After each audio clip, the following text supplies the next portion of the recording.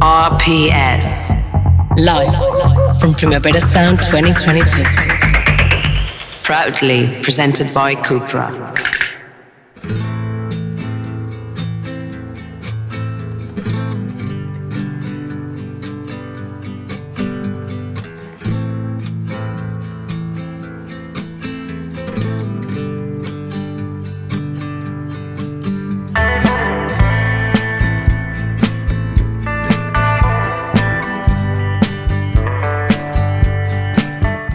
Ladies and gentlemen, you're listening to Radio Primavera Sound from the Parkdale Forum. We are in weekend 2 of Primavera Sound, and it is my joy, our joy and pleasure and honor to receive one of the bands that most of the festival attendants are most eager to see. We have with us Miss Laurelie and DJ from Khruangbin with us in the studio. Welcome. Hi, thank you so much. Thank you. That was quite an intro. Yeah. And I mean, we're super excited, and we don't just say, we say this to every band because we truly are excited to see everyone, and it's been 2 years of not being able to be at a festival, but we are especially excited to finally see Khruangbin in Spain. Is this the first time you're playing España? Well, last night, I suppose. We did play last night. Yeah, we played last With Phoenix at the Poble Español in the old town. That's right. But we actually played Barcelona a few years ago at the Sidecar. Oh, wow. What a privilege to see you in such a small place. It's a small venue with low ceilings. That's a privilege. No more. When's the last time you played a small venue? Oh, it's been 2018. Yeah, 2018. It's been a while. Yeah, and there's no looking back now. But back then, the Sidecar didn't feel like a small venue to us. It was, if I can remember correctly, it was very nerve-wracking. Like, we're playing. Yeah, and we're playing Barcelona for the first time. And actually, this really lovely guy gave me a shirt off his back at that show, and I still have it and wear it regularly. So every time I put on that shirt, I think of Sidecar. Did you ask, or was it just sort of... I just told him that I liked it, and he was like, here. And yeah, it's great. People in Barcelona are nice. I guess so.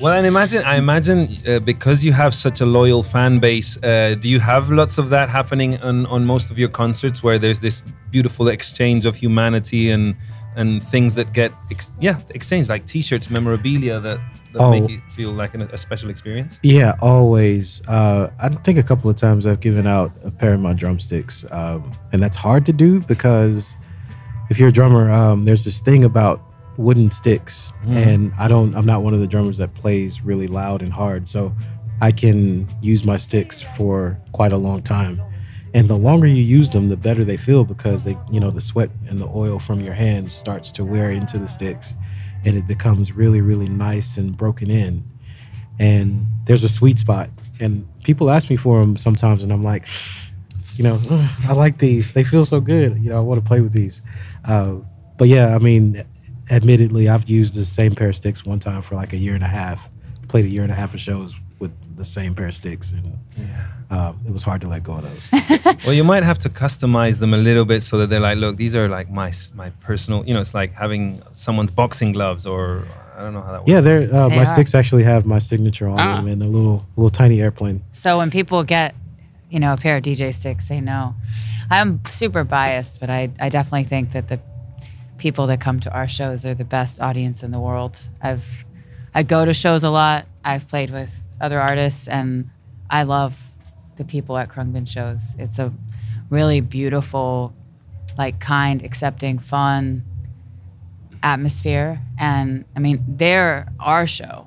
That's what we see. And I'm so happy with what I see out there. Yeah, me too. I think our shows are a microcosm of just society in general. Literally everyone. We see all ages, all races. It's a beautiful thing. It's Earth. That's the beauty. It's true that Khruangbin's music is very positive, and it helps us listeners really like travel without moving, and you take us through so many parts of the world. And you can obviously tackle any kind of ancestral old music from any part and make it yours with your touch. Is there any part of the world that that seems interesting that you haven't tapped yet, that you think would work as a creative source of inspiration for Khruangbin? For me personally, we haven't played the continent of Africa yet, and that's on my list. I want to go to the motherland and set foot there and play for those beautiful people, my brothers and sisters there. We're so close right now. Yeah. This is the closest. This very is the close. closest we've been. Just right across the water. I wanted to know, like, what about Spanish music? Because you're such avid music fans. Are there Spanish bands that you like? Yeah. Well, your second album, a lot of it it even had a Spanish title. Con todo el mundo. I like Las Grecas, you know that band? Yes. Yeah, I love Susana Estrada. Gózame ya. Yeah, it's like, Yeah. yeah, I mean, she's a freaky woman. I love it. Yes. Live for it. I like Paloma personally. She's huge. So Yeah. yeah, I've been digging back into her catalog recently, and I like the stuff that she's doing too. Yeah, El Fadi was a Fadi. big influence for us on the last record. El Fadi. I mean, we would never imagine a band, any band, especially from Austin, Texas, to name drop El fucking Fadi. Like, he is a god in Spain. You know, in Spain we have Julio Iglesias and El Fadi, and you're either of one or the other, because Julio Gotcha. Iglesias was like the music of the rich, the music of the wonderful, and Fadi was like the working class hero. You know, so it's like there's always been the two Spains, no? And Johan, whose T-shirt were you wearing last week? I'm a Julio Iglesias. Well, I aspire I for like the Beverly some Hills. Julio songs. There's some good. There's some. It's not the like big songs that we like, but there's a couple jams of Julio that I like. But yeah, Pelota, our song off the last record, was a very El Fadi inspired song. This is Yeah, he's a little like Chili Pepper, you know. Oh my God, we have the headline already. This is of this show. Oh, and another thing, you were talking about maybe drawing more on African influences for a future project. You are going to be playing on one of the biggest stages at the festival, just before Gorillaz, who are a band or a musical project that just absorbs every other talent in the world to create a collaboration. I'm surprised that Khruangbin and Gorillaz haven't done anything yet, or am I wrong? Has there been an approach from Damon? No, we haven't done anything, at least to date, but I'm a big fan. Yeah. Like Clint Eastwood is one of my favorite songs. I love that song. Yeah, we love the Gorillaz. Yeah. Surely tonight. Yeah, Damon hasn't texted me today. You know, what's up with that? No, we don't. Yeah, we don't know them, but I feel like there's a lot of similar vibes in a way. We watched them. We played a festival with them, I believe. Outside Lands. Outside Lands, and we had a rare chance and opportunity to watch them, play from the stage. I think there was a little balcony area from the stage that we watched. But yeah, fantastic show. And you're going to be playing at 8:05 p.m., I believe, which is kind of golden hour. Yeah, sun's setting. going down. Did you ask for that slot, or did they just give it to you?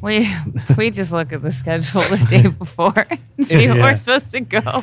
It's because like Khruangbin, it really is like music for the sunset. I mean, you can listen to your music at any point in the day and the night, but there is this thing, and because your albums are called, well, one of it is the Texas Sun. There's this afternoon kind of, that melancholy when the day's done and you're ready to meet the night. It's just so perfect that you've been given that slot, like booking. I feel bad for them because there's so much beef. People are a little bit like with the clashes, but it's like, look, this was just a sweet spot. Do you have a preference, if it was up to you, for playing at certain hours in open air festivals? I mean, the golden hour is always beautiful. I mean, anything that's playing with the sun and natural lighting is beautiful. We played a sunrise session once in Croatia. On the rocks. On the rocks. On the beach. Right on the beach. And we had to get up really, really early for that one. I'm not a morning person, but when we got out there and we played, and it was amazing. It was also like it was when the clubs closed, so everyone had been out. I think the clubs close at 4 or 5, and then they came to the rocks and we played. So we were the like come down set, and it was magical because you can watch people. It's like spirits kind of bounce right where they want to. Yeah. I wanted to ask about Texas. I've never been to Texas. Have you, Johan? No, Nashville. That's not Texas. No, it's No. not. It's Also, not. I wanted to say we're from Houston. Yeah. I said Dallas. You said Austin. You said Austin. I said Austin. Yeah, we're from Houston. Sorry. It's close. Houston. Austin's about 3.5 hours up the road, but Houston. Do you have that like Barcelona, Madrid, where Houston and Austin and 100%. Yeah, is that the Yeah. rivalry? Sorry, Ben, you were saying. No, I was going to say I've never been to Texas, but I feel like your music kind of transports me there. What is Texas really like, and what is its music like? I mean, do you think that what you make is quite typical of Texas, or is it just too diverse to say? Texas is huge. The entire UK can fit inside Texas 3.5 times. Yeah. So you have to think just how diverse that makes the state. I mean, we have desert, we have swamp, we have mountains, we have plains, there's rolling hills. So just in landscape, it's kind of a little bit of everything. Yeah. But it's expansive. And, Texas sun and Texas moon are referring to the sky, which is the biggest sky you'll ever see, because you don't have to build up in Texas because it's so big that you build out. So the sky is never interrupted. You're never, there's not buildings in the way. You can see sky from all miles. Angles. Yeah, that's a beautiful thing. And also the fact that most of Khruangbin is mostly an instrumental project, but you've found a wonderful collaborator in Leon Bridges. It was a match made in heaven. I'm sure you've been asked many times, but for our audience here, could you tell us a little bit how that friendship or that collaboration came to exist? Of course. We went on tour with Leon in 2018. And, when you tour with an artist, especially an artist from your home state, being Texas, Texans have a lot of pride. And so we hit it off quick. It was like touring with your family almost. And we passed the song to Leon, one of our instrumentals. And the next day he sent it back, like kind of singing over it. It's like, oh, we should record this. And basically that one song turned into the 2 EPs that now exist. So if this isn't too rude a question, who gets the last word on decisions when you're working on something like that? Weirdly on the records with Leon, we never really had that moment. yeah. We have it on our own records, but not with Leon. It all kind of worked fairly easily. Yeah, and even in our own records, it's not really a last word thing. I mean, there's 3 of us, so there's usually always a deciding Vote. That's useful. Don't get on a 4th member. Or Yeah, we were talking about this with one of the guys from Lightning Bolt. It's a duo, and they're like, man, it's always like it's a 50-50 decision. If one says no, then it doesn't go ahead. Whereas when there's 3, who's usually the deal breaker in Khruangbin? Oof. Well, well, that's the thing. It's like I consider Khruangbin the Venn diagram of where the 3 of our tastes meet. So there's a good chance if all 3 of us are really, really into something, then that's where Khruangbin lives. Yeah. The things that need a deciding vote are usually relatively small. It's like, is this a fade out or is there a last note? They're like. But those are really big decisions. I know they are, and the argument will go on for a while. But luckily, the 3 of us always figure it out. It must be because you could say that some of your music could be labeled as pop in depending what context, but generally I can imagine that you can have creative decisions that are endless. Like, do we just continue fading out or have a bit of a jam and stuff? No, it's more expansive. Yeah. Oh yeah, it must be a headache. We were talking about a 4th member, and Laura, I think you once called the barn you record in the 4th member of the band, which I thought was a rather charming thing to say. You've recorded all of your music there, basically. Why is it so important to you? Why is it like the 4th member of the band? It's a unique place to record. Nobody else records there, whereas you see so many artists go to amazing studios and record, which is an incredible experience. Ours is unique to us. Nobody else goes to our barn, so nothing else sounds like it. And I think that is similar to each of us in the band. Nobody sounds like DJ playing drums. Nobody sounds like me on bass or Mark on guitar, and nobody sounds like the barn. It's in the middle of nowhere, and we get to look out onto rolling hills and haystacks and cows. And it's a really beautiful thing to create somewhere away from everything. And it feels like home. We've tried to plan to record in other places, and we always end up at the barn. And there's always problems because we're dealing with nature and elements, but it is also part of the fun. I wonder sometimes, presumably you can record there as long as you want. Do you ever have moments where you're like, okay, look, at the end of this week, we've got to finish. Otherwise, we're going to be here till, February. 100%. That's, and we usually don't. We haven't had infinite time because we're always touring. Yeah. So, Right. Here lately, our engineer, Steve Christensen, always says, you know when a record is finished, either when you run out of time or you run out of money. And time is money usually, most of the cases. Yeah. Is it staggering when you see that a song like Texas Sun has 121,148,000 846 listens? The last time I checked, which was just like 10 minutes ago. we should probably add a few. No, I'm just kidding. No, yeah, definitely. I try not to think too much about it. Yeah. But it's cool, you know. I love all of my song babies equally. Yeah. I was amazed that you played Alexandra Palace in London, which is a big, big gig. I've got this kind of theory, which may be nonsense. You've become big by stealth. Because there was never a moment when I realised that you were getting really big, and then it's suddenly like 121 million plays in Alexandra Palace. Like, how did you see it? How was it for you? Yeah, because it's not like you've had some massive PR campaign like Julio Iglesias did, you know, and stuff like that. It's like, this is, as Ben said, it's stealthily all of a sudden. I mean, relatively, we do try to stay, you know, kind of low key and out of the spotlight. But I don't know. I kind of felt something kind of simmering around the pandemic when everyone went inside, and you know, we all kind of had to coop up.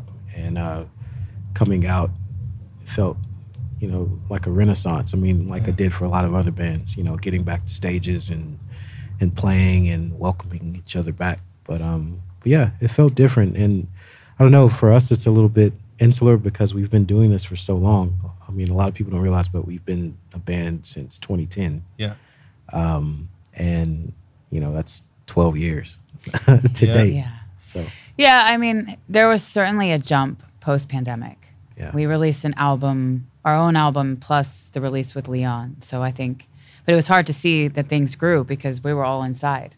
So it wasn't like we were touring during that time where we could see that the crowd was growing. All of a sudden we come back and play Alexandra Palace. But we have done the rounds. Yeah. So, you know, it's just like we're the turtle, I guess. Yeah, like, I mean, our first show in the UK specifically was at the Ace Hotel in a tiny little basement. Yeah. Back in October of 2015. Yeah. And, you know, and then from there, we kind of worked our way up. And, you know, I remember playing the Roundhouse with Father John Misty the following year. Mm-hmm. And that feeling like Huge. seeing 3,000 people was like, wow. You know, we were all so nervous. But Alexandra Palace was crazy. Yeah, it was. It's like Yeah, it 12,000 or 11,000 people. It looked like a festival inside. Yeah, indoor. Yeah, Yeah. indoor. Well, wait till you see this afternoon. Can't wait. I like that. Well, what I've read from internet is I get the sense that it was from touring with other musicians, with other bands as their touring musicians, that they suggested you form your own band. Like it was other musicians who encouraged you to form Khruangbin Moretti. No. That's like Wikipedia's fake news. Yeah, that was fake news. Fake news. No, I went on a tour. Mark got me a gig playing bass. I'd barely been playing, opening up for Bonobo, and we were in a minivan with like gear and 5 people, and we were all flipping coins to see who got to sleep on the bed that night because we were in Motel 6s. And at the end of that run, I looked at Mark and was like, I want to start a band. And he was like, are you sure? I was like, I want to do this forever. And then I asked DJ if he would join our band, and then that was it. Yeah. Yeah. It was a sort of naive, I'd never been in a band and I had barely been playing, that I was like, oh yeah, I can do this. I feel comfortable, right? Being on stage every night and what it takes, you know, there's a lot of emotional toll to get to that moment where you plug in and hello everyone, we are so-and-so. Yeah. But I also, correct me if I'm wrong with this one, but I get this, some of you came from, your musical background is in the church, playing in church choirs, being the backing band for church choirs, which is quite a phenomenon in itself in the south of the United States. Yeah. There's so many talents. I mean, from Aretha Franklin to, I don't know, everyone who made left an impressive legacy in soul music and stuff came from gospel, came from stuff. And I get the feeling that people who come from playing in church have a more solid base to become an entertainer. Is this a fallacy, or could you comment on this idea, this perception? Yeah, there's a style that happens, I guess, playing in church, because it was actually a big transition for me, transitioning to the stage, because in church, you're almost trained not to be seen, and not to draw attention to yourself. And then obviously on the stage, that's, totally flipped, because everyone's looking at you.